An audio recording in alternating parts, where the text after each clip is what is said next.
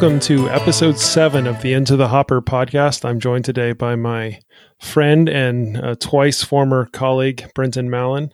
Brenton studied ocean engineering and worked as a systems engineer before making a pivot around 2015 into the data science field. Brenton and I worked together at a cybersecurity startup for several years back then, and then recently worked together at my current employer until last week when Brenton moved on to a new job. In fact, I guess around this time last week, we would have been having our one-on-one because you were my manager for a brief period of time. Yeah, that feels like a lifetime ago already. It's because you haven't been working all week, unlike me. Fun employment definitely has its benefits. We can just consider this our one-on-one for the world to hear. Okay, I'm down for that. All 150 people in the world, anyway, who listen to this podcast. Seems optimistic. So, what's ocean engineering? Good question, and I get it a lot. Ocean engineering is like all other engineering disciplines, focusing around solving problems, lots of math, lots of physics, all that stuff. It's essentially an amalgamation of multiple engineering disciplines in the marine environment. So you study things like corrosion, wave mechanics, your things you would think of when you think of ocean, marine classes like oceanography. You also take things like computer classes, mechanical classes, all kinds of stuff, which I think is what the appeal for me was. I went into school as an EE or electrical engineering major and switched to ocean engineering mainly because I didn't know what I wanted to do. And ocean engineering had a program that kind of was very broad and allowed me to get exposure to a bunch of different topics so that I could maybe find something that is, more of my calling. That's interesting. My master's degree is in operations research from North Carolina State University, and our program was similar in that it was an interdisciplinary program. And I really enjoyed that aspect of it. I was able to take classes in computer science, industrial engineering, math, statistics. People could also do like business, engineering, economics, things like that. But it gave me a breadth that's been really valuable in my career as a data scientist. Yeah, I think it's about perspective, right? If you broaden your perspective, you can appreciate a bunch of different things and approach challenges in a different way that somebody else might not having had that perspective. So what kind of things do ocean engineers do in industry? Like they build buoys? Yeah, certain buoys. So the main two destinations I think most of my classmates have probably gone into is either going to be naval defense work or oil industry. I haven't really kept up with anybody to know if they've gone elsewhere, but typically your naval will be things like I was working on, part of my master's was working on underwater mine countermeasure stuff. So, underwater vehicles, that sort of thing. Oil could be anything, oil rig stuff, I think. I didn't want to go into it, so I didn't really look into it much. And I fell into the defense world mainly because of my master's thesis was funded by the Navy to do underwater acoustics processing, digital image and signal processing. Do ocean engineers build ships, or is that some other engineering discipline? That's a good question. Naval architecture is something you can do. That we took classes in that as well. You could go into ship design. I think an old colleague went to Newport News, I think, to do some naval architecture stuff. You could also do underwater vehicles, autonomous vehicles. That's a thing people do. There could be. I had a friend that went into, I think, something to do with bridges and corrosion of bridges around, salt water and stuff like that to improve integrity. So you can do a lot of things. I think it's all around being around the marine environment, really. So it can be very harsh on different things like your materials and all that stuff. You worked sort of in that broader space for several years, and then you got interested in data science. And I think I'm interested in having people hear about that transition that you made, because I think well, it seems like data science, everyone kind of has to trod their own path, but I think you took an interesting route there. It'd be helpful for people to hear about it.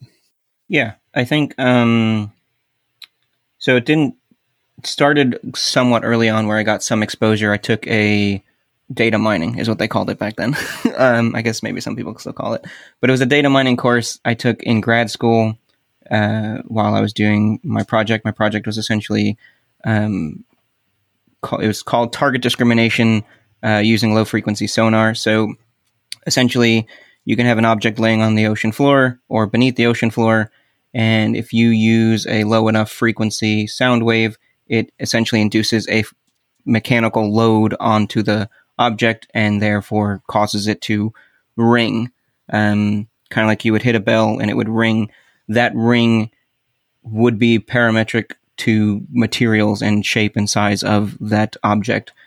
So trying to find ways to discriminate between types of objects in that way was really my focus. So essentially, if I were to call it in machine learning terms now, it would be feature engineering, trying to come up with ways to figure out how to discriminate between objects of different types. Started out with actual CFD, so computational fluid dynamics modeling, to try and understand really the physics going on with that vibration in the objects. So it wasn't really particularly out of the blue, but I didn't really start getting into it until my second job in the defense world, where I met our mutual friend, William, and we got into doing Kaggle competitions, or at least I got introduced into doing that. One of the first Kaggle competitions we did was galaxy classification, and I think I didn't do any of the machine learning part of that because I was still pretty new, but I was able to do the image processing part of that because of just past experience. So I was able to do some image segmentation for the galaxy pictures to remove all of the background stars and all of the noise essentially in the image to isolate the galaxy of interest. And then I think William and maybe a couple other people were involved doing the actual modeling. And then from there I taught myself Python and, all the machine learning stuff that I've done. Had you been doing programming in your schooling? I guess MATLAB probably? Yeah. So we started off, I took one course, it was C++ and MATLAB joined. And then everything else after that in class, the homeworks and all that were done in MATLAB. Mainly, I think the visualization, MATLAB's pretty great for that. It's not great on the wallet though. What was your route for learning Python? Just through that Kaggle competition. I just wasn't really doing much at work. Is funding, at least for the defense world, was pretty slim during the time, and we were pretty low in terms of tasking. So just took the time to teach myself Python. It's really approachable, and made it easy. And it being, especially with NumPy, being very close to something like MATLAB, where you're dealing with the array, matrices and all that stuff, made it really approachable. Like it was an easy transition. I had not done a lot of MATLAB before learning Python, so I didn't have that familiarity. But I think that's certainly where the NumPy and that kind of world came from, was former MATLAB people. So that makes a lot of sense.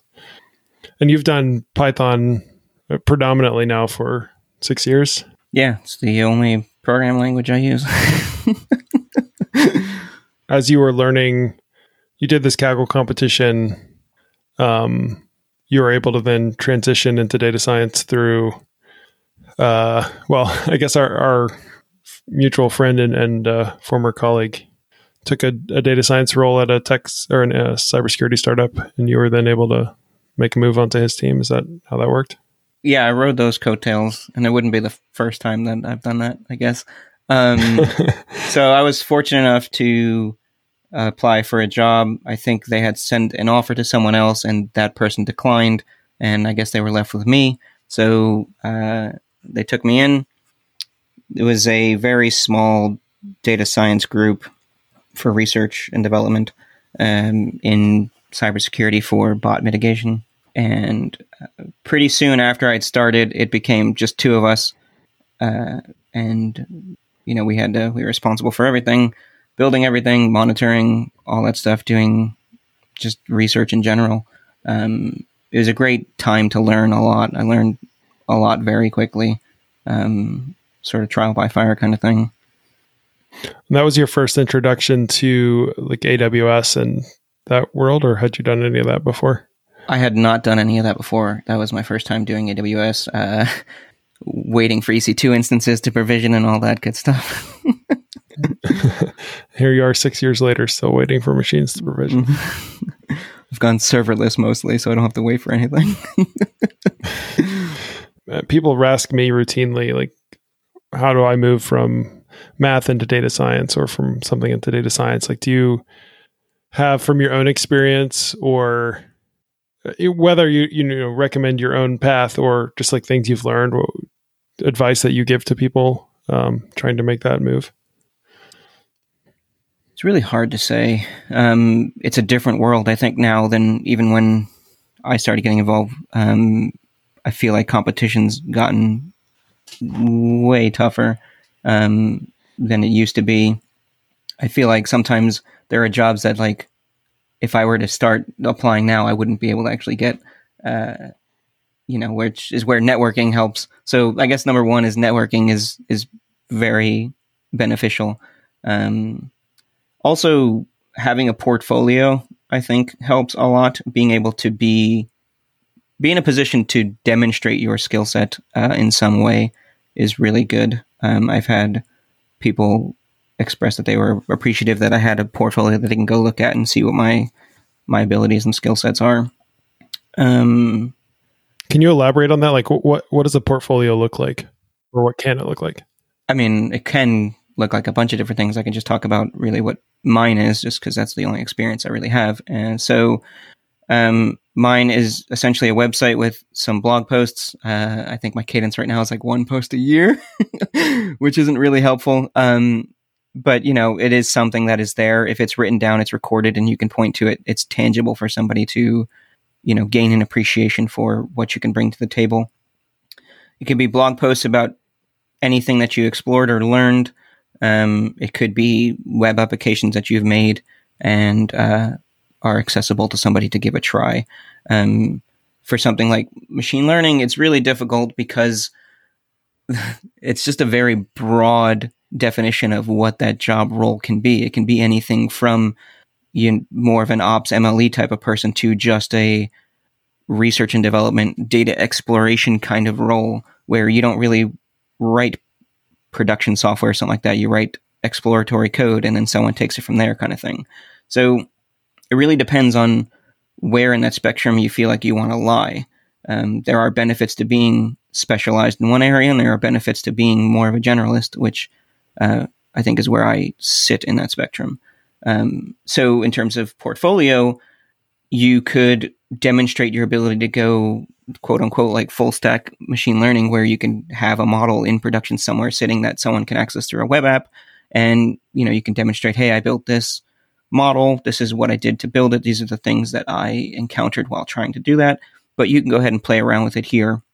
And you can do that pretty cheaply and quickly using something like, serverless infrastructure, something like Zappa or something like that to deploy a web API. So I have a couple of those on my portfolio. They're old, and I haven't done anything new. But, it is still there. Like I said, it's tangible for someone to appreciate what you can do, which is really important, in my opinion. It seems to me, having interviewed a lot over the last 10 years, that there's kind of two phases. One is like getting your foot in the door to actually get the interview, which networking helps a ton with. Like a lot of places, if you can get an internal referral, you can get connected with a recruiter at least. And also, I think that maybe often where your portfolio comes in. Like, it's something that makes your resume stand apart if somebody comes across your website or something.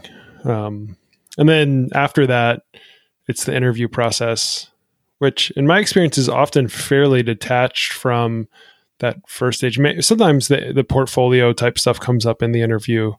But in my experience, it seems like people are more interested in, kind of the more traditional like interview questions or a take-home problem or something, which are, so those two phases are somewhat different skill sets, but you really have to work them both. Like you could be awesome at, live coding problems, but if you can't actually get an interview, then you don't get the opportunity to show that, or vice versa. Yeah, I definitely agree.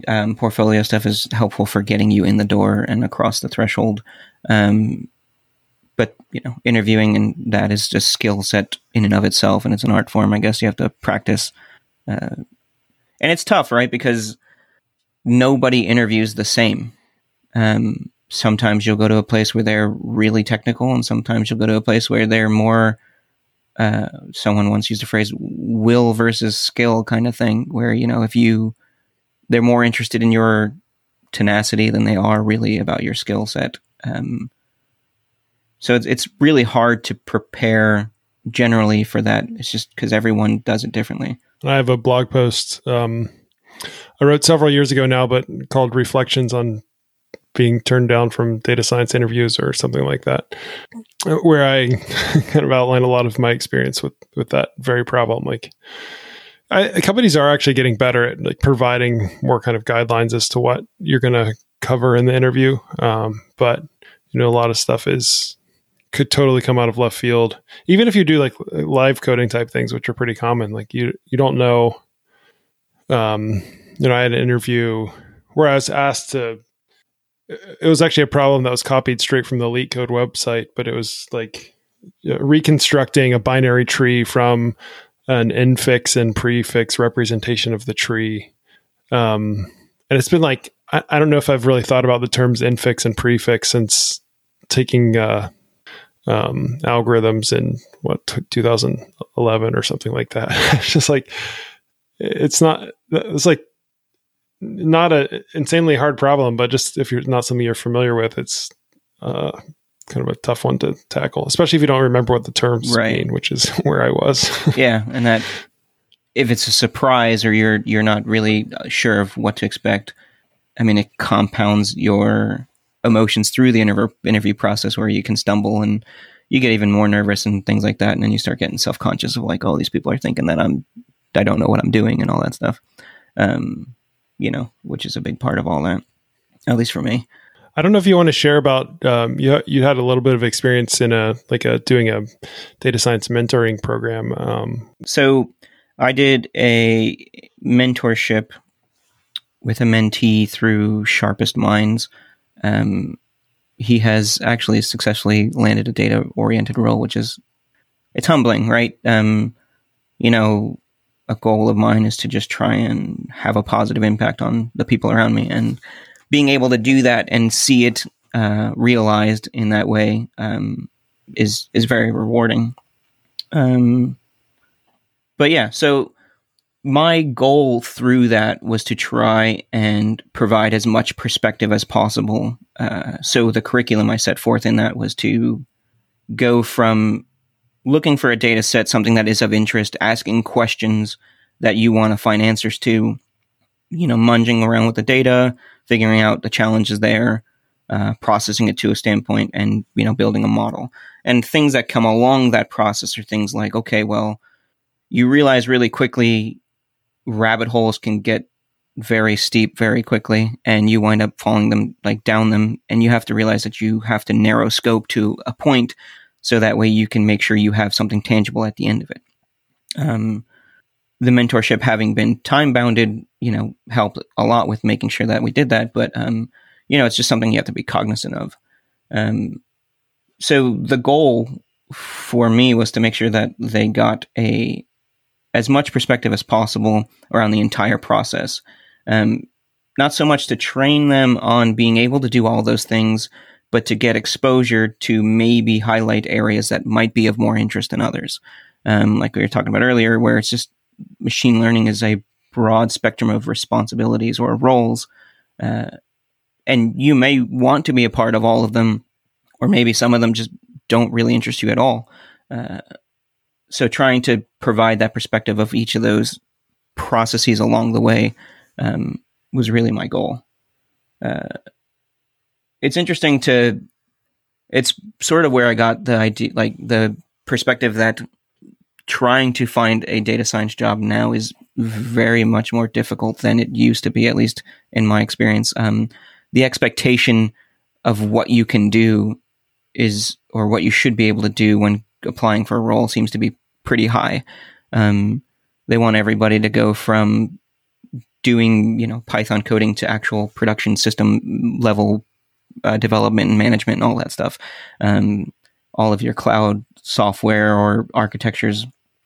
It's just, there's a lot that people expect, and it can be pretty overwhelming to try and present to somebody that you have experience and all that sort of thing. And I think if you can, I may have gotten off track from the question, but I think if you can illustrate in some way or demonstrate in some way that you have a working knowledge of those things, I think that can go a long way, even if it's not something that's you're like an expert in. So yeah, lessons learned. Let's get back to the question, I guess. So lessons learned from the mentorship was that, right, is trying to make sure, realizing that the expectations of the role are so high, and trying to figure out a way to, in a limited time, to expose somebody to each of those areas, just made me realize how much there is and how overwhelming it can be for someone new. Yeah, it's a tough world. I mean, I don't know often how to respond to people who want to move into the field. It feels very complicated, and it makes me grateful that I started in the early days, I guess. And not that there isn't, opportunity and need for people, but I think it's still such a fuzzy and amorphous field of data science or machine learning that it's tricky for people to get in. Although, I mean, at the same time, I guess, there's more being taught to undergrads these days. I mean, when I was at North Carolina State for grad school, 2010 to 2012, even then, like anything machine learning, data science, well, the NC State did kind of pioneer a data science master's degree, but outside, and that was kind of a specialized program, but outside of that, in the computer science, stats department, other departments, machine learning was kind of an oddball still. I mean, I took a few classes, but they were pretty small and not popular. Much less like the whole kind of world of just the technology and like, Python, cloud infrastructure, all that kind of stuff. And maybe that was starting to come up in the computer science department, but I didn't learn any of that in school for sure. Yeah, it's definitely become more common. I think probably one perspective that might be missing is the business side of it. We focus on engineers trying to learn the trade and all that. But there's also the business and the product aspect of where does machine learning fit in, the business or the product that someone is trying to produce, which can be, just as important as the data scientist coming to the table. or more important, right? It's one thing to bring like a machine learning person on board to solve a problem. It's another thing to bring them on board to find a problem to solve. So what I'm trying to say, I guess, is that like companies want to employ, machine learning engineers or data scientists to do certain tasks. But hasn't really been, in terms of like formal, at least not that I've seen, formal discussion around how do we formulate a data science problem, and what does that really mean, and what are the benefits and the costs of doing that or exploring that. Do you have personal experience with this conundrum? I think you and I both do. Yes. For sake of my future employment, I'll leave it at that. Yeah, I think that's a huge issue. And I mean, I saw this for my very first job out of grad school. I tell people I was a data science hype hire. Like that, I was the first person hired at this fairly large consulting company that had a lot of very technical people. I was the first person with the title of data scientist. And then when I was brought on, it was just like, oh, we've read articles about data science, but why do we actually need a data scientist? And yeah, it was unclear as to what I was there for. And that's a hard road to trod. And I've somewhat avoided that particular problem in recent years by kind of moving more onto the engineering side, and being more kind of engineering support versus the one being sent out to actually find problems to solve and figure out if the data can solve the problem. Because that is actually very, very hard. Yeah. I guess in terms of like, if you were a job seeker though, there are ways to try and snuff that out from a potential company you're interviewing with or something like that. I guess one of the things I try and do is understand level of patience to explore ideas, what their expectations are in terms of what do they think machine learning can do for them. Try and understand whether or not the people asking something of the team appreciate what they're asking. What are the challenges and what are the costs and the risks, essentially. Because like we were talking about rabbit holes earlier, you can go down a rabbit hole thinking one thing, find out some more information, and that leads you down another one. And you could be 5-6 months in a project and really not have a product out of it because you're finding new information as you go along. Is there a tolerance for that at the company you're working for, kind of thing? Do you think that's something you can like ask about at the interview phase? Yeah, I was trying to think of like, maybe I should have posed the question of like, well, how would you do it if you were trying to suss out whether or not you are that DS hype hire, or are they serious about it, or are they making traction, or is this something completely new? If it's new, can you articulate what the risks are there and use that as part of like your negotiation, I guess, for the role? I've partially tried to mitigate that by not being kind of a solo data scientist, like going places that have established teams where that doesn't fall entirely on me. As well as like trying to understand, what the role of product management is at a company, and just asking questions about like who sets the product direction, where's it, what's the direction right now, what's the relationship between the data science team and product manager or management team, and even just trying to understand like where a data science team fits in the broader organization, I think is informative. And there are different models for that, and I think different models can work. But I don't know, I just try to probe as much as possible into those questions, as I can. And I find that people, once you start asking questions like that, they start to resonate usually with the people you're interviewing with. And even if you don't get the total story, you can kind of start to read people's reactions and hear what things give them nervous laughter about what's going on at the company. Yeah. I think that's kind of segues into another really key skill set, I guess, for the role would be communication. And I think that's, like going back to the mentorship, that's another thing I tried to support and foster is communication. So that can be in different forms, right? It could be communicating your work in terms of presentation. It could be communicating to people in interviews, setting expectations, all that kind of stuff. And that is a skill set like any other that takes practice. It takes a certain level of confidence, I think, too, which is gained over time through experience.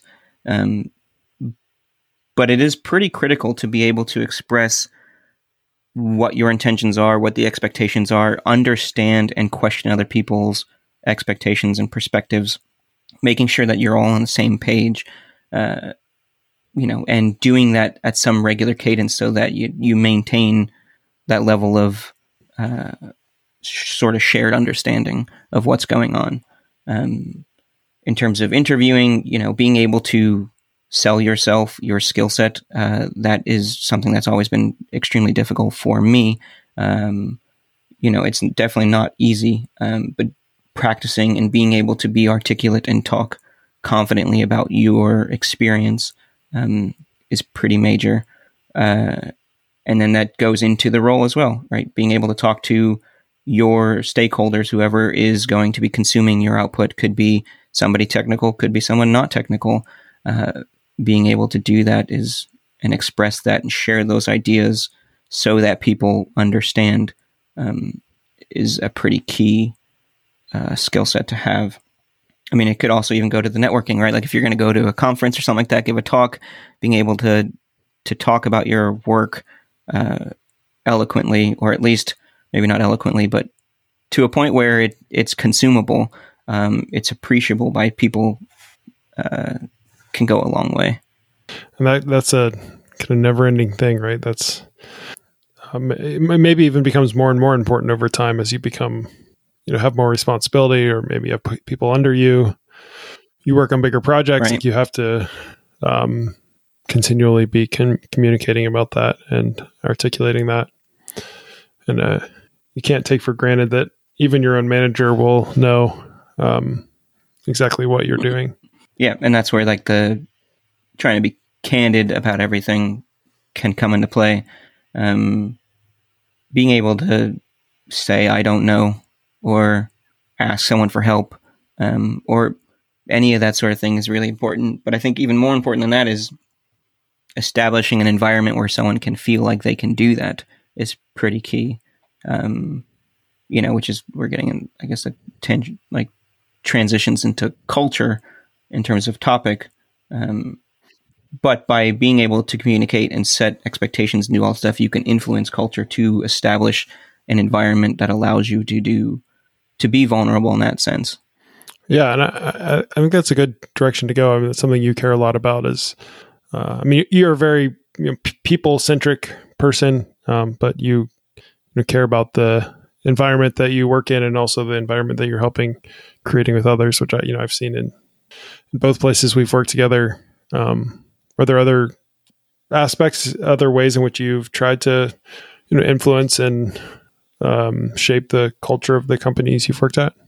So my role prior to my newly departed role was very much sort of a very small startup mentality. There was a lot of fighting fires, work until 3 a.m. It wasn't a very healthy environment, emotionally, I guess.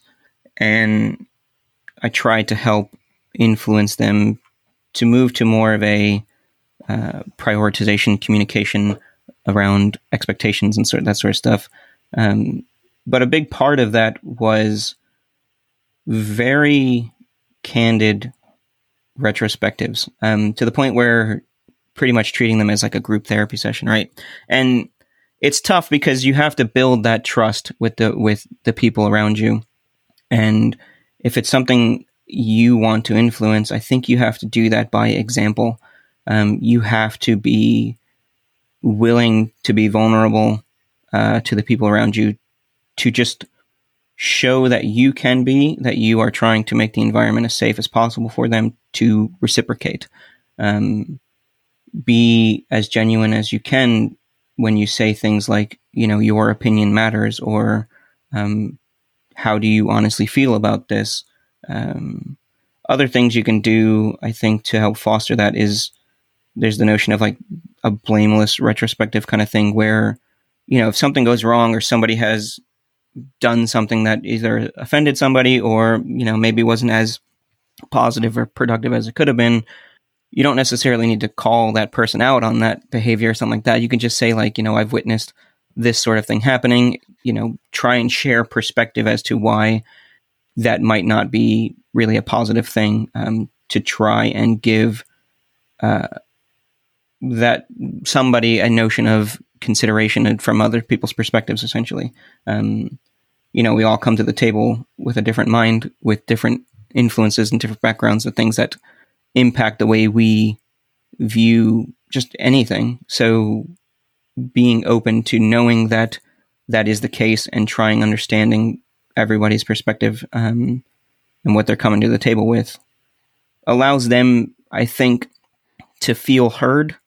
You may not end up in a spot that, they might have wanted you to end up in, but trying to make sure that they feel like they're in a place to express themselves, they're being heard, and that's not going amiss, essentially. Yeah, that's really helpful. What would you say is our team game nights essential to company culture? So when we were at Distill, I got pretty heavily into, for context for people who don't know, I got heavily into modern tabletop board games. I amassed a sizable collection so far, but that has dwindled. So anyway, the way you build trust with anybody or a group of people is to spend time with them. And the trick there is trying to appreciate, or at least create, an environment that is inviting to a bunch of different people. We say game night. We had that group. I had a group of people that came to game night. We did that once or twice a month. It became a recurring thing, and we still continued it on after we all had sort of went our separate ways. But it's not for everybody. Same way that things like happy hour aren't meant for everybody. Not everybody's into that sort of thing. And that's the challenge, right? If you're trying to create a culture or work towards an inclusive culture, it's tough because not everybody likes everything that, other people might enjoy. Some people don't like tabletop games. Can't believe it. And it's tough, right? You want to try and make people feel inclusive. So yeah, I don't know if I have particular advice there other than try and pay attention to the people around you. If they are in an environment to where they feel they can say, hey, I'm not comfortable doing this, or this isn't really of interest to me, fine. The thing you want to avoid, in my opinion, is the notion of like political pressure, right? Oh, if I don't go to happy hour, or if I don't go to game night, or if I don't go to wherever, will I look like I'm not a team player, kind of thing. And to me, that's the kind of thing I would want to avoid, essentially. The idea is you want to create an environment that's constructive, positive. It's not going to be 100% inclusive because that's very difficult to do. But it is inviting. And there's no repercussion of not participating, essentially. Right. I like that answer. I have a related question. You were my manager for this summer, and I don't know if you have any insight into why my managers always quit. I have a long chain now of managers that quit at my current employer and a previous employer. I don't think your manager had to still quit. I think he just wanted to quit, actually.